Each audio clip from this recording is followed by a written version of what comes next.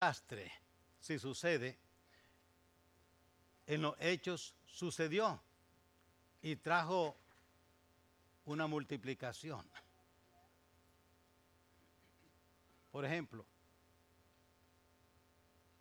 ¿qué sucedería si de repente hay un cambio de gobierno aquí y ahora se prohíbe predicar la Biblia y los preceptos bíblicos y nos dicen que aquel pastor o iglesia o personas que crean esto y practiquen esto van a ir presas? Y resulta que empiezan por los que están enfrente y vienen a arrestarme a mí. Y luego me pregunta quiénes son los diáconos de esta iglesia. Yo les voy a decir quiénes son, porque yo creo que van a querer que lo diga. No creo que sea el pastor. Si se lo arrestan, por favorcito, no mencione mi nombre. Bueno, ¿quiénes son los diáconos de esa iglesia? Igual los nombres y apellidos. ¿Y cómo funciona la iglesia? Voy a decirles cómo funciona la iglesia. Bueno, pues hay un tesorero y hay un secretario. ¿Y quiénes son esas personas? Fulano y fulana. Ok.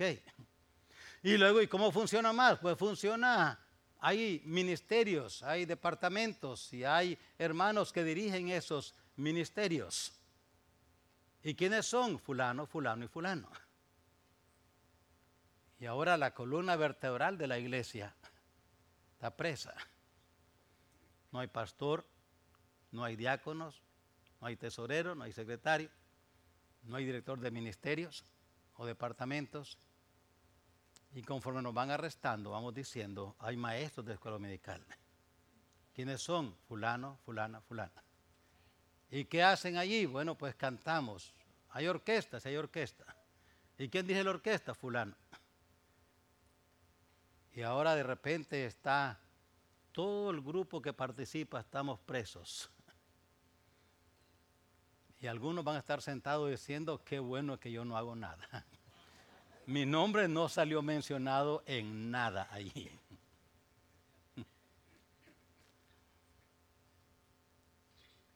Saben que lo inconcebible para nosotros era la práctica en la iglesia cuando empezó en Hechos.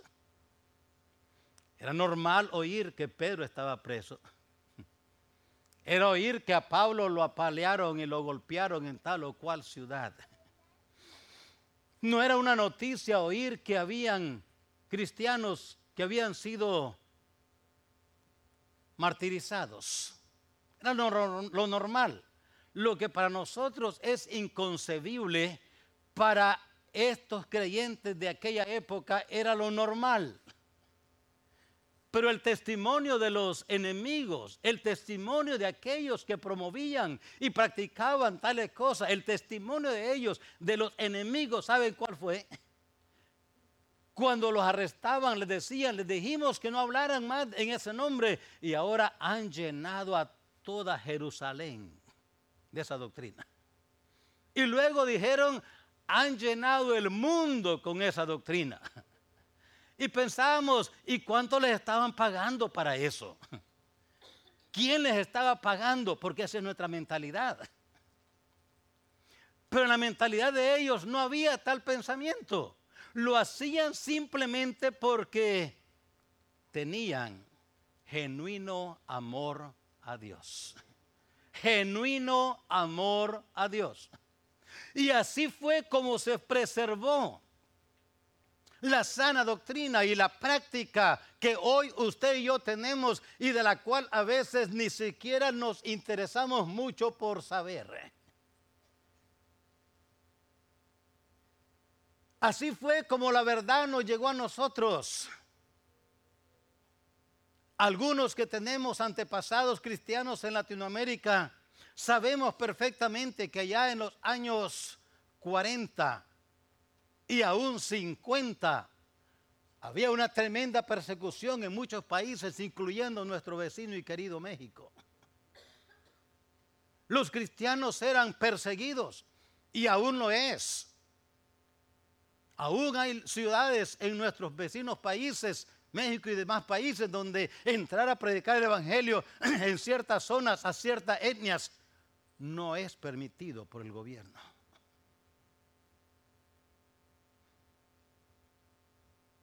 ¿Cómo es que se preservó todo esto aquí? Toda esta verdad, ¿cómo es que se preservó? Y como decimos en nuestra nota, ¿cómo es que se preservó toda esta verdad? ¿Cómo preservar la sana doctrina como iglesia? ¿Cómo? Un genuino amor a Dios. ¿Y cuál es la fuente del amor a Dios? La fuente del amor de Dios que quiero mencionar y que se mencionan aquí son dos. Se menciona la fuente del amor a Dios, de la salvación. Sed salvos, dijeron en el verso 40, sed salvo. Gratitud por la salvación. Gratitud por la salvación. Ustedes recuerdan bien y conocen, se han leído Hechos, la iglesia empezó entre judíos. Los judíos fueron los primeros en oír, en conocer la verdad de Dios. Muchos, si no todos los judíos como nación conocían de Dios y de su poder, pero no practicaban, no creían esa verdad. Conocían de Dios, conocían del poder de Dios, pero su vida religiosa era nada más religiosa. Celebraban ritos en sus fiestas solemnes, conocían las escrituras, pero no eran salvos. ¿Entendemos eso? Los judíos conocían las escrituras, conocían del poder de Dios, conocían las escrituras, pero no creían las escrituras. No las creían. Y ahí empezó un grupo a oír y creyó. Ese grupo de judíos que creyeron eran expulsados de las sinagogas, eran sacados y separados de aún sus familiares. Y ahora el apóstol les dice a ellos, estén agradecidos por esa salvación. Esa salvación, como ustedes conocen, pasó después a los griegos, como nos dice la Escritura. Y de esos griegos, que son los gentiles, empezaron a ser salvos también. Quiero que entiendan que una de las razones por las cuales aquí en Estados Unidos se cierran iglesias todos los días es porque hay personas que conocen el poder de Dios, conocen las escrituras, pero no las creen. No las creen. Yo estoy convencido de eso. Yo estoy convencido que hay personas en muchas iglesias que tienen puestos y aún de pastores, de diáconos, tesoreros, secretarios, maestros de escuela medical, líderes en otros aspectos en la iglesia local y no son salvos.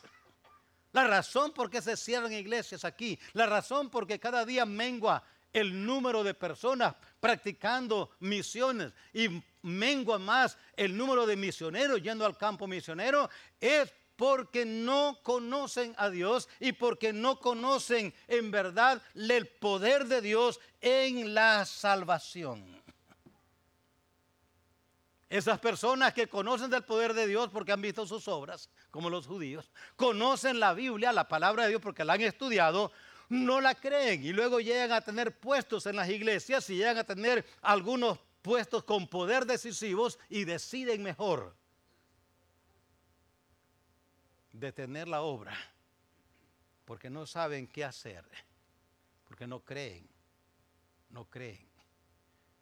Las personas cuando creemos surge en nosotros algo que solamente surge cuando somos salvos: amor a Dios. No podemos amar a Dios por una salvación que no conocemos. No podemos amar a Dios por una salvación que no conocemos. Hay muchas personas que dicen que son salvas, pero el gozo de la salvación no está allí. No tienen la alegría y el contentamiento, la satisfacción y ese brotar que dijo el Señor: el que cree en mí, como dice la Escritura, de su interior correrán ríos de agua viva. ¿Y de qué es esos ríos de agua viva? Es gozo, es contentamiento, es amor, es paz, es un sentir y una expresión interna que se vive solamente cuando se nace otra vez. Hay muchas personas que dicen que son salvas y no son salvas. Se ve porque el gozo del Señor no está en ellos.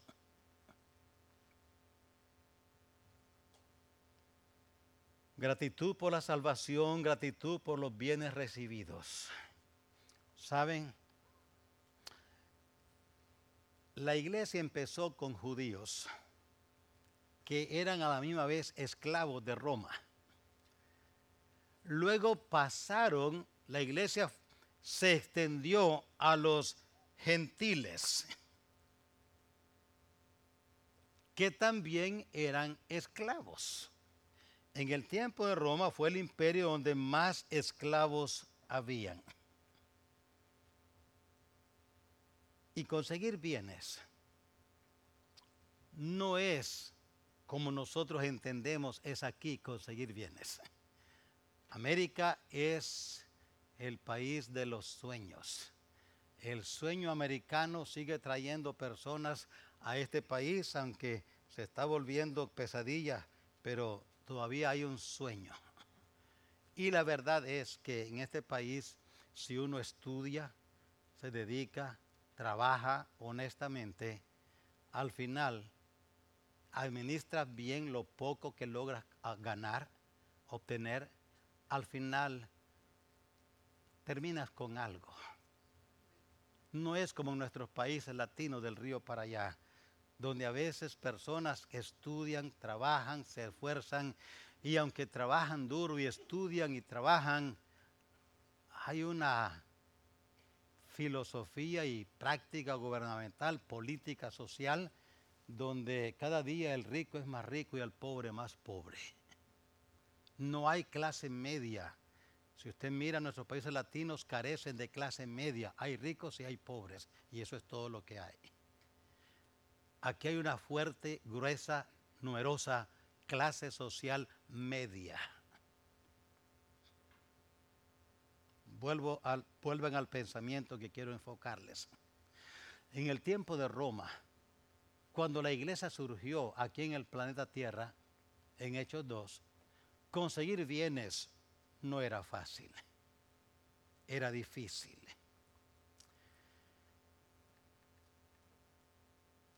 Y cuando había bienes, ahora uno quería retenerlo porque le costó conseguirlo. Y había entonces ese sentir de aprecio, de gratitud, porque había conseguido algo. Pero quiero que escuchemos esto que es muy importante, hermanos. Para poder tener gratitud por los bienes que tenemos, tiene que haber primero un sentir de no merecer lo que tenemos. ¿Sabe por qué somos agradecidos por la salvación?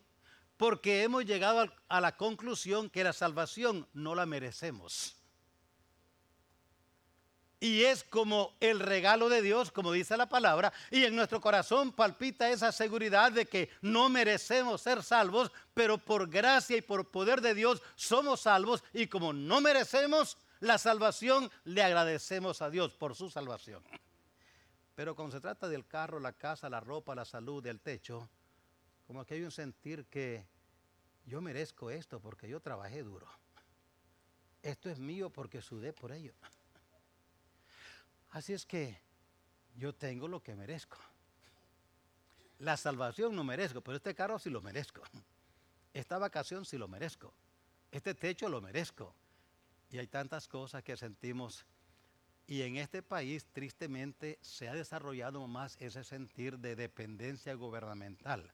De tal manera que si de repente recibimos alguna ayuda, algún beneficio social por el cual no pagamos nada y recibimos cada mes y un día recibimos una carta que nos digan ya no le vamos a dar estampilla a nadie. ¿Sabe qué va a pasar? Una revolución. ¿Por qué? Porque acaban de mandar una carta que a todos los que le dan estampilla no les van a dar más. Y en vez de decir gracias porque nunca merecí, nunca merecí, pero me dieron por 20 años, gracias por haberme dado. No decimos, ¿y por qué me las vas a quitar? ¿Qué te hice y por qué? Injusticia social. Vamos a quemar carros, terrenos, edificios, negocios y todo y reclamarle al gobierno porque nos quitó las estampillas. ¿Y de cuándo lo merecíamos? Hemos desarrollado un sentimiento de que yo merezco que me den esto. Y si me lo quitan, que se atrevan. Como que el gobierno nos debe algo. Pero si hay un sentir, yo no merezco esto. Todos estos beneficios no los merezco. No pago impuestos, nunca he pagado por esto. Pero me los regalan. Ahora me los quitan, pues gracias por el tiempo que me lo regalaron. Así pasa con Dios. ¿Por qué le voy a agradecer la salud? La casa que tengo, yo compré el carro, yo compré la casa, yo estudié, yo merezco. Pero cuando decimos, Señor, esto que tengo no merezco, no lo merezco. Me lo has dado por tu pura gracia. Me has dado salud por pura gracia. Me has dado esto que tengo por pura gracia. Mi esposo y yo estamos orando por el esposo de una muy amiga de ella en su juventud. Más o menos están de la misma edad y recibimos una noticia de él fue pastor y ha retirado y una semana atrás estaba vivo, sonriendo, alegre con su familia y ahorita está una semana después entre la vida y la muerte. No saben qué pasó, pero está muriendo lentamente. A veces cuando vienen estas cosas decimos, ¿y por qué? Como que Dios nos debiera algo. En vez de decir gracias que me diste 50 años, estamos reclamándole, ¿y por qué no me das 50 más? Para decirle a Dios gracias por lo que tenemos, tiene que haber primero un sentir de no merecer lo que tenemos. Y cuando hay este sentir de no merecer lo que tenemos, ahora podemos decir gracias, Señor. Y cuando hay gratitud, hay amor. Y cuando hay amor, se evidencia ese amor. Note nuestra porción, allí mismo en nuestra porción de estudio. Note lo que dice allí en el verso 41, capítulo 2 de Hechos. Dice allí que los que recibieron su palabra fueron bautizados. ¿Sabe por qué se bautizaron? Por obediencia. ¿Y por qué obedecían? Por amor. Se bautizaron. Y dice que además de eso, perseveraban en la doctrina de los apóstoles, en la comunión unos con otros, en el partimiento del pan y en las oraciones. Convivían juntos, se perdonaban sus ofensas. Sería que aquellos hermanos no se ofendían. Serían que eran tan perfectos que allí no habían melancólicos, ni sanguíneos, ni coléricos. Allí eran toditos iguales, un huerto del Edén. Yo no veo eso ni en los apóstoles. Pedro era agresivo como nadie, antes del Espíritu Santo y después también. Sí fue transformado, pero como quiera era un hombre. Yo creo que eran tan humanos como usted y yo. Fíjense que se bautizaron como 3,000 personas. Si a veces hay un grupo de 500, ya no nos aguantamos unos a otros. ¿Te imaginas que serían 3,000? ¿No sería que en esos 3,000 no habrían chismosos ahí, hombre? ¿O habrían chismosos? ¿No habrían mentirosos, jactanciosos, orgullosos, envidiosos? ¿No habían de esas personas? Sí habían. ¿Sabe qué es? Sí, lo que había también. Había amor entre unos y otros. Amor a Dios. Y por eso es que se bautizaban. Se perdonaban sus ofensas. Tenían comunión unos con otros. Participaban en la cena del Señor. Oraban juntos. Y Dios contestaba sus peticiones. Vendían sus propiedades, dice allí el verso 45, las repartían según las necesidades de cada uno. El verso 46 dice que estaban cada día en el templo, perseveraban unánimes cada día en el templo, cada día. Sería un desmayo aún para mí, yo creo.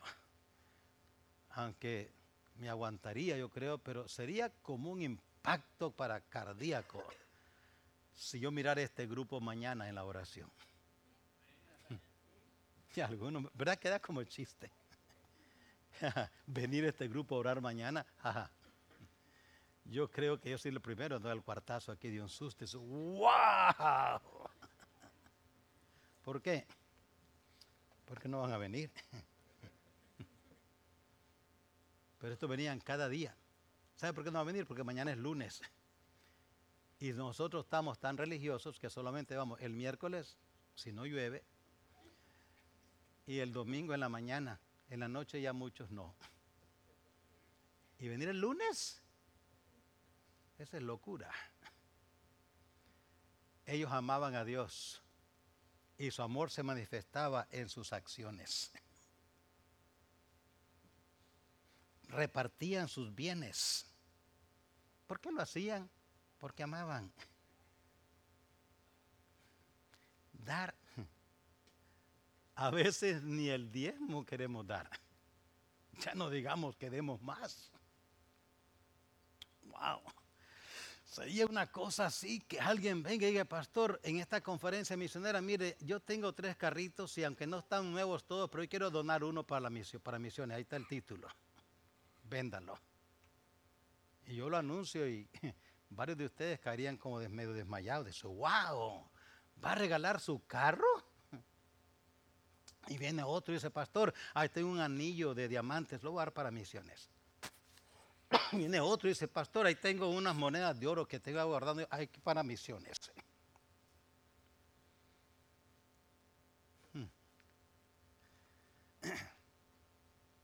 No es desprecio, pero a veces el latino estamos tan agarrados. ¿Saben por qué, hermanos? Nos falta amor.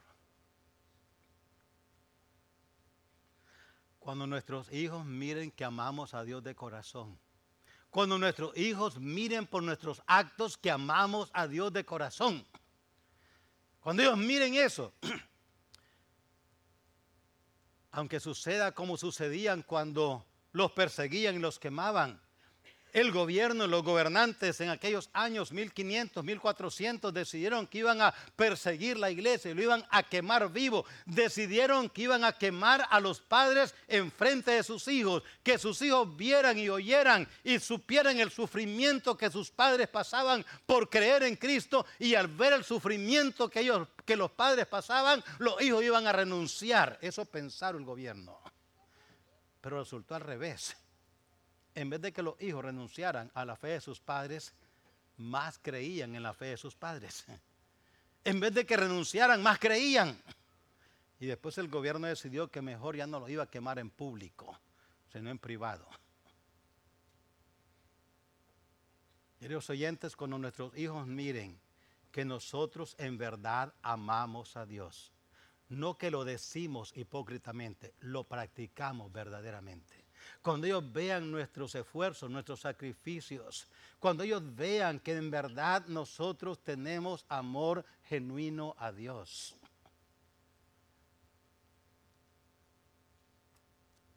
Crecí en un hogar cristiano, como les dije, y fui niño como tantos de ustedes, fui joven. Y oía y miraba a mis padres. Y como les dije a ellos, y está grabado por todas partes, les agradezco eternamente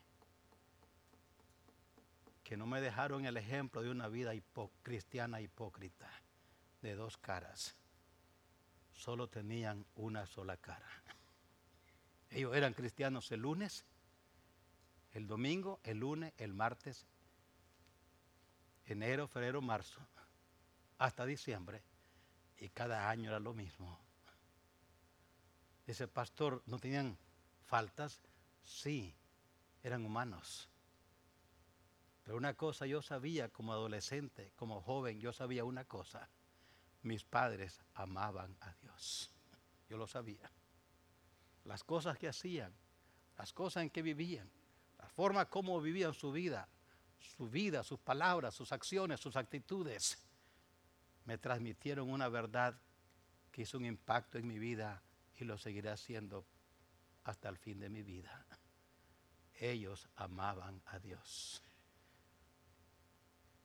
Porque ellos amaban a Dios, infundieron en mí una vida también de amar a Dios. Porque yo quería que mis hijos supieran que su papá amaba a Dios. Yo quería que ellos miraran un papá el domingo en el púlpito y otro el lunes en su casa. Que me quitaba la máscara y el lunes era otro y el domingo era pastor. No, yo quería que ellos supieran, y lo digo delante de ellos porque es la verdad. Mi esposa y yo siempre quisimos que nuestros hijos, y todavía queremos, que supieran, ahora que los nietos sepan, que su papá, que su abuelo aman a Dios. No lo decimos, lo vivimos. ¿Sabe cómo se va a preservar la sana doctrina de aquí a 10 años, a 20, a 30, 40, 50 o a 100? Ama a Dios. Ama a Dios. Ama a Dios.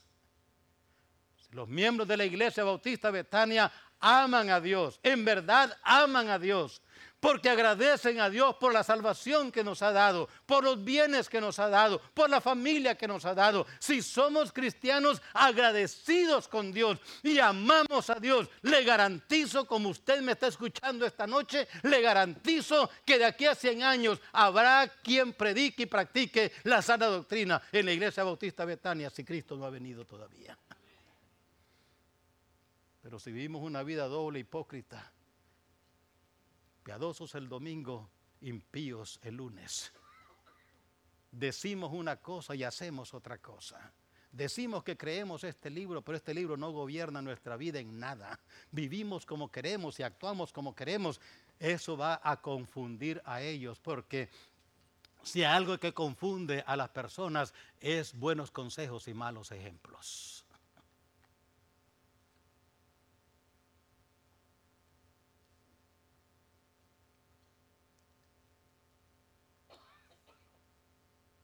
¿Cómo preservar la sana doctrina como iglesia? Un genuino amor a Dios. Genuino amor a Dios. Pero no solamente eso, hermanos. La segunda parte dice que preservaban en la doctrina. Preservaban en la doctrina. Compromiso con la sana doctrina. Compromiso con la sana doctrina. Compromiso con la sana doctrina. ¿Y cómo sabemos que hay un compromiso con la sana doctrina? Porque firmamos un papel que dice declaración de fe y la firmamos al fin. ¿Será por eso? No. ¿Cómo sabemos que estos hermanos tenían un compromiso con la sana doctrina? Porque había disposición a cambiar de conducta. En ellos había disposición a cambiar de conducta. Escucha bien, jóvenes, ustedes que van a ser dentro de 10 años, algunos de ustedes o van a estar aquí en esta iglesia de diáconos, de maestros, de pastores, o van a estar en el mundo allá, sin Dios, sin fe y sin esperanza, confusos, arruinados en el vicio, en la inmoralidad, en la droga. Ustedes jóvenes que ahorita están allí como que oyen y no oyen, como que entienden y no entienden, déjenme decirles que algunos de ustedes dentro de 10 años, dentro de 20 años, si Cristo no ha venido, ustedes van a estar o en esta iglesia predicando el mensaje que ahora está predicando, o van a estar allá afuera arruinados desgraciadamente por el pecado. Allá van a estar arruinados, hundidos en el vicio, en la inmoralidad, en las drogas, en la confusión, ateos. Escucha bien. ¿Cómo sabemos que estas personas tenían compromiso con la sana doctrina? Había disposición de conducta. Las diferencias las resolvían con la palabra. Déjenme decirles algo. Ustedes saben que la iglesia, ya les dije, empezó con judíos. Los judíos tenían prácticas muy propias de ellos. Pero luego, y por eso es que ellos no hablaban a nadie del evangelio, solamente ellos. Y aun cuando eran perseguidos, no hablaban a nadie. Pero llegó el evangelio a los gentiles.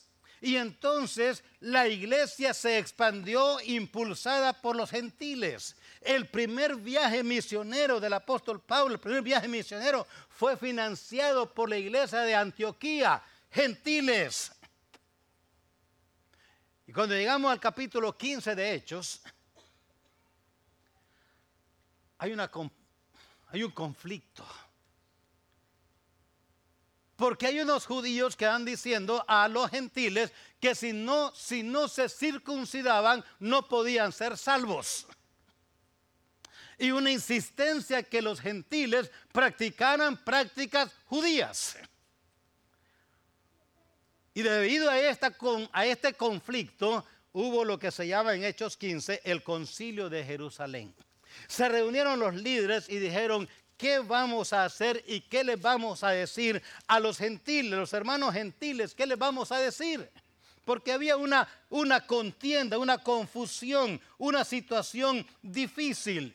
Y ahí en el capítulo 15 de Hechos hubo ese concilio, esa reunión de líderes. Y entonces decidieron que les iban a mandar una carta a los gentiles. Y en el verso 28 empieza el contenido de esa carta. Dios la preservó y quiero explicarles para qué la preservó. Y entonces dice el verso 28, aquí está lo que mandaron a decir. Así que enviamos, verso 27, enviamos a Judas y a Silas, los cuales también de palabra os harán saber lo mismo. Porque ha parecido bien al Espíritu Santo y a nosotros no imponeros ninguna carga más que estas cosas necesarias. Que os abstengáis de lo sacrificado a ídolos, de sangre, ídolos. Que os abstengáis de sangre, de ahogado y de fornicación, de las cuales cosas si os guardareis, bien haréis. Pasadlo bien. Y los mensajeros salieron y fueron a la iglesia bautista Betania, puros gentiles. Llegaron y dijeron: traemos una carta de los hermanos allá en Jerusalén, puros judíos. Y ya había un conflicto allí. Y dijeron: bueno, aquí está la carta que traemos de parte de los hermanos, de los líderes en Jerusalén. Y se la leyeron. Aquí está lo que dice. Dice que abstengáis de lo sacrificado a ídolos. Pues los corintios estaban allí. Ellos compraban carne sacrificada a los ídolos bien barata. Medio precio y más todavía. Pero era sacrificada a los ídolos. Y ahora dicen estos que ya no hay que hacer eso. Bueno, que nos manden el dinero para comprar la carne, la carne cara. Porque ahora dice que no compremos a los ídolos, de la carne que sacrifican a los ídolos. ¿Y por qué no? Miren, espérate. No solamente eso. Dice que os abstengáis de sangre, de ahogado. Sin nombre, pero las morcillas esas, qué sabrosas ya, las morongas. Pero ¿cómo nos va a quitar a nosotros nuestras morongas, hombre? Son tan sabrosas, morcillas, ¿cómo se llama aquí? Tan sabrosas que son, con chile y limón. Y tortilla. Ahora que no coman burritos, mire qué locura de estos judíos allá. Y no solamente eso, y también que os abstengáis de fornicación.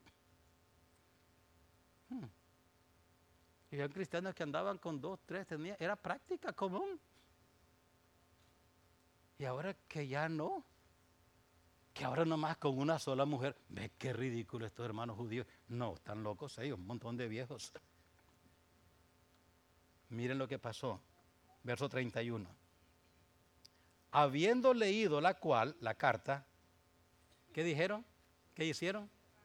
Se regocijaron por la consolación, se regocijaron. Verso 32, Judas y Silas, como ellos también eran profetas, consolaron y confirmaron a los hermanos con abundancia de palabra. Verso 33, y pasando algunos días, un tiempo allí, fueron despedidos en paz por los hermanos para volver a aquellos que los habían enviado.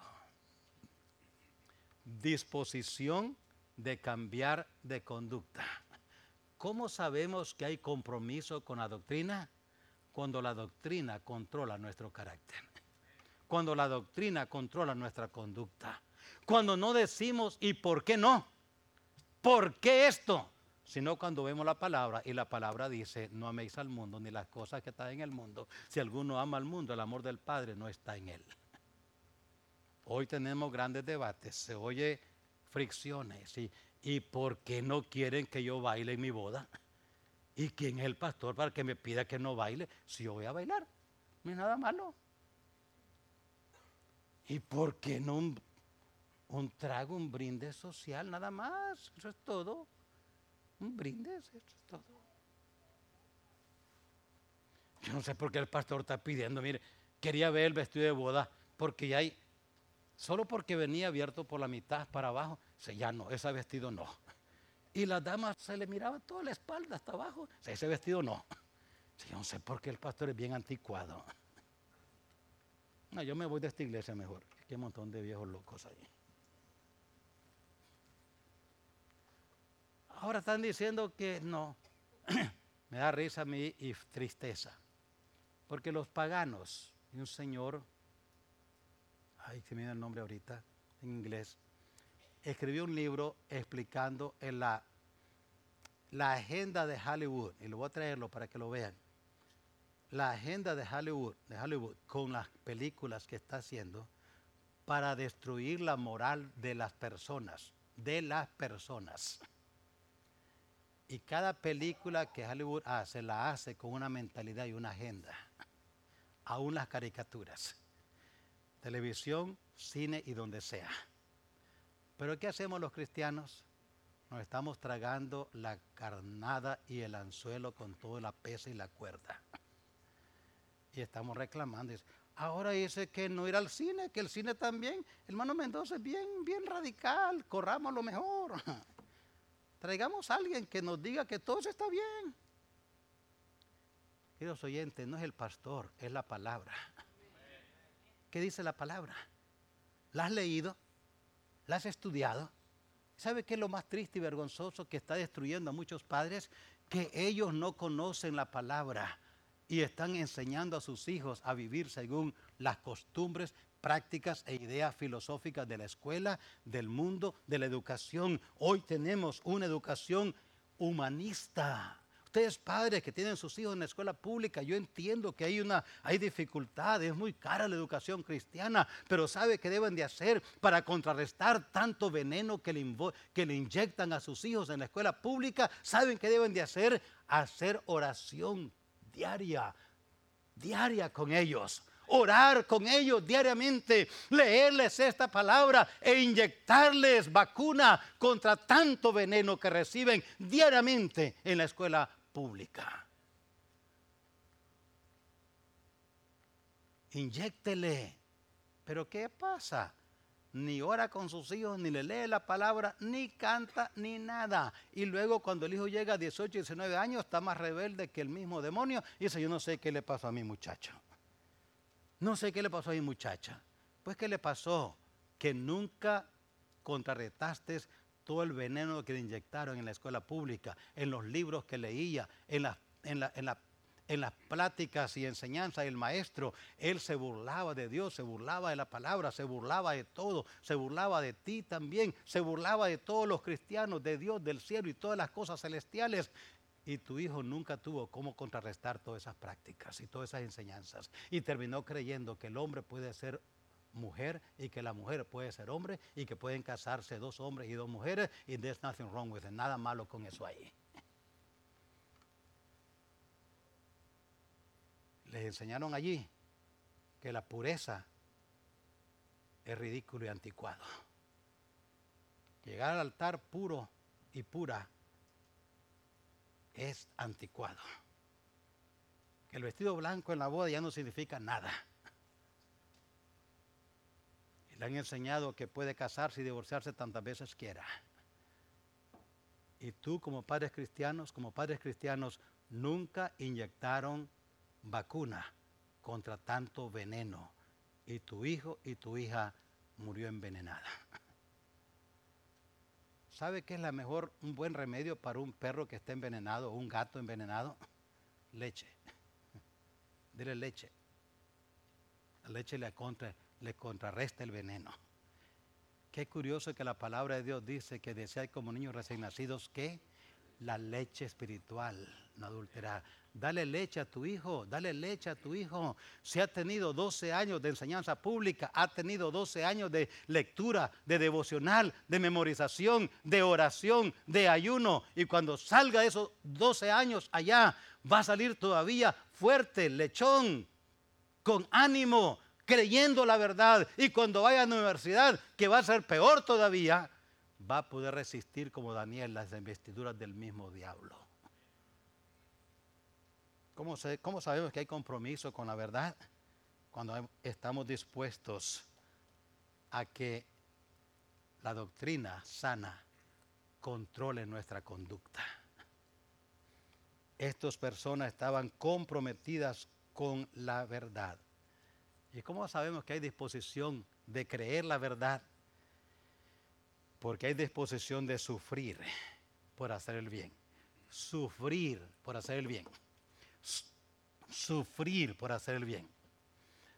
Practicar y predicar sana doctrina siempre ha tenido su precio. Predicar y practicar sana doctrina siempre ha tenido su precio. Y podemos ver en la Biblia esto por todos lados. Hermanos, ¿sabe qué está haciendo ahora el diablo? El diablo ya probó que la persecución solamente aumenta la iglesia. Ya lo supo. ¿Sabe qué está haciendo ahora?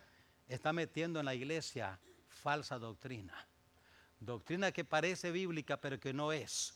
Está diciendo hoy en día que lo más importante es amar a Dios, amar a Dios, amar a Dios. Y como Dios me ama y yo le amo, no importa qué haga yo. Al fin y al cabo, aunque sea como sea, todavía Dios me ama. Y es verdad, Dios nos ama. Pero sabe, el amor nos limita nuestra conducta. Es ridículo que cualquiera de nosotros casados aquí vayamos a nuestra esposa y le digamos, esposa mía, ¿tú me amas? Dice, sí, yo te amo. Ah, bueno, entonces ya me amas. Y de repente andamos con otra mujer. Y dice, ¿qué tienes? Espérate, ¿me amas o no me amas? Sí, yo te amo. Ah, bueno, no reclames entonces, ¿tú me amas? Yo ando con esta. Espérate, pues que ese amor no. Cualquier esposo aquí diría, espérame, yo te dije que te amaba, pero no puedes andar con otro hombre. Pero ¿por qué no si tú me amas, si yo te amo?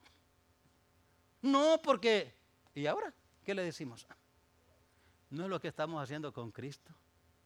Decimos, Dios, tú me amas, sí, yo te amo también. Y andamos ofendiéndolo en toda práctica mundana. Y creemos que como Él nos ama y nosotros decimos que le amamos, pero no le amamos. Sufrir por la verdad ha sido el patrón bíblico. Sufrir por la verdad. Por eso les puse allí, predicar y practicar sana doctrina siempre ha tenido su precio. La iglesia debe estar alerta contra toda forma de doctrina falsa. Hermanos, la iglesia del siglo XXI no quiere sufrir por creer sana doctrina. No quiere sufrir. Hermanos, yo le garantizo que esto es así. Hay mucha similitud entre Jueces, el libro de Jueces, y la práctica y la conducta social del tiempo de los jueces, 300 años, así, donde cada quien hacía lo que bien le parecía, subía y bajaba, subía y bajaba. La iglesia está así hoy, la iglesia está así hoy, cada quien quiere hacer lo que bien le parece. Y cuando hay predicación de la palabra de Dios, hay cierto rechazo a la palabra de Dios. Hay rechazo. Porque hoy en día, hermanos, y es la verdad, la iglesia del siglo XXI quiere show, no predicación. Quiere pachanga. ¿Sabe por qué? Porque cuando predicamos la verdad, nos limita y nos guía a tomar la cruz. Y tomar la cruz, como dije esta mañana, es lo más difícil que hay en la vida cristiana. ¿Cómo dejamos para las futuras generaciones esa fundación para que ellos dentro de 20 años sigan creyendo y practicando la verdad? Dentro de 50 años sigan creyendo y practicando la verdad. ¿Qué le hacemos? Uno, ame a Dios genuinamente. Ámelo, no del diente al labio, de verdad. Y como sabemos que hay genuino amor, hay hechos que lo demuestran. Segundo, tenga un compromiso con la sana doctrina. Estúdiela, conózcala, sepa qué es redención, santificación, justificación, glorificación. Si hacemos ese examen a muchos creyentes, dicen, yo no sé qué es santificación, justificación, redención, glorificación. Si yo no sé qué es esas cosas, ¿quién sabe? Haga un compromiso, conozca la verdad, conozca la sana doctrina y luego comprométate con la sana doctrina. Cuando la Escritura dice eso no, está bien, entonces es no. ¿Por qué? Porque no sabía, pero ahora ya sé, eso no. ¿Por qué? Hay algo mejor. Eso no, ¿por qué? Hay algo mejor. Y ahora entonces, cuando nuestros hijos miren que estamos comprometidos con la verdad, comprometidos con la verdad, comprometidos con la sana doctrina, comprometidos con la sana doctrina. Aquí están los hijos. Le dije, ¿cuántas veces, papi, esta actividad el domingo? Dice, no, el domingo no. Pero es que el domingo no. Así es que ya, el domingo es el día del Señor. No hay vuelta. No, pero es que, no. Es que vamos a viajar los domingos para aprovechar el tiempo. No, el domingo no es para viajar, es el día del Señor. Vamos a vivir para Dios. Esta práctica no. ¿Por qué? Porque no agrada a Dios. No agrada a Dios. Pero es que no. El trabajo va a ser un buen sueldo, pero el domingo no. ¿Por qué? Porque hay algo mejor. Dice Dios que el domingo es el día del Señor y no hay vuelta a Dios. Cuando los hijos ven que sus padres no solo predican la verdad, sino que practican la verdad, y ven las bendiciones que vienen del cielo por practicar y predicar la verdad, ¿sabe qué van a hacer ellos? Van a creer esa verdad que oyeron y vieron, que oyeron predicada y vieron practicada, y ahora van a comprometerse con la verdad. Esa es la manera de preservar la sana doctrina hasta que Cristo venga. Dios nos ayude. Dios nos ayude. Oremos. Padre, cuando leemos el libro de los Hechos y vemos aquella iglesia ferviente,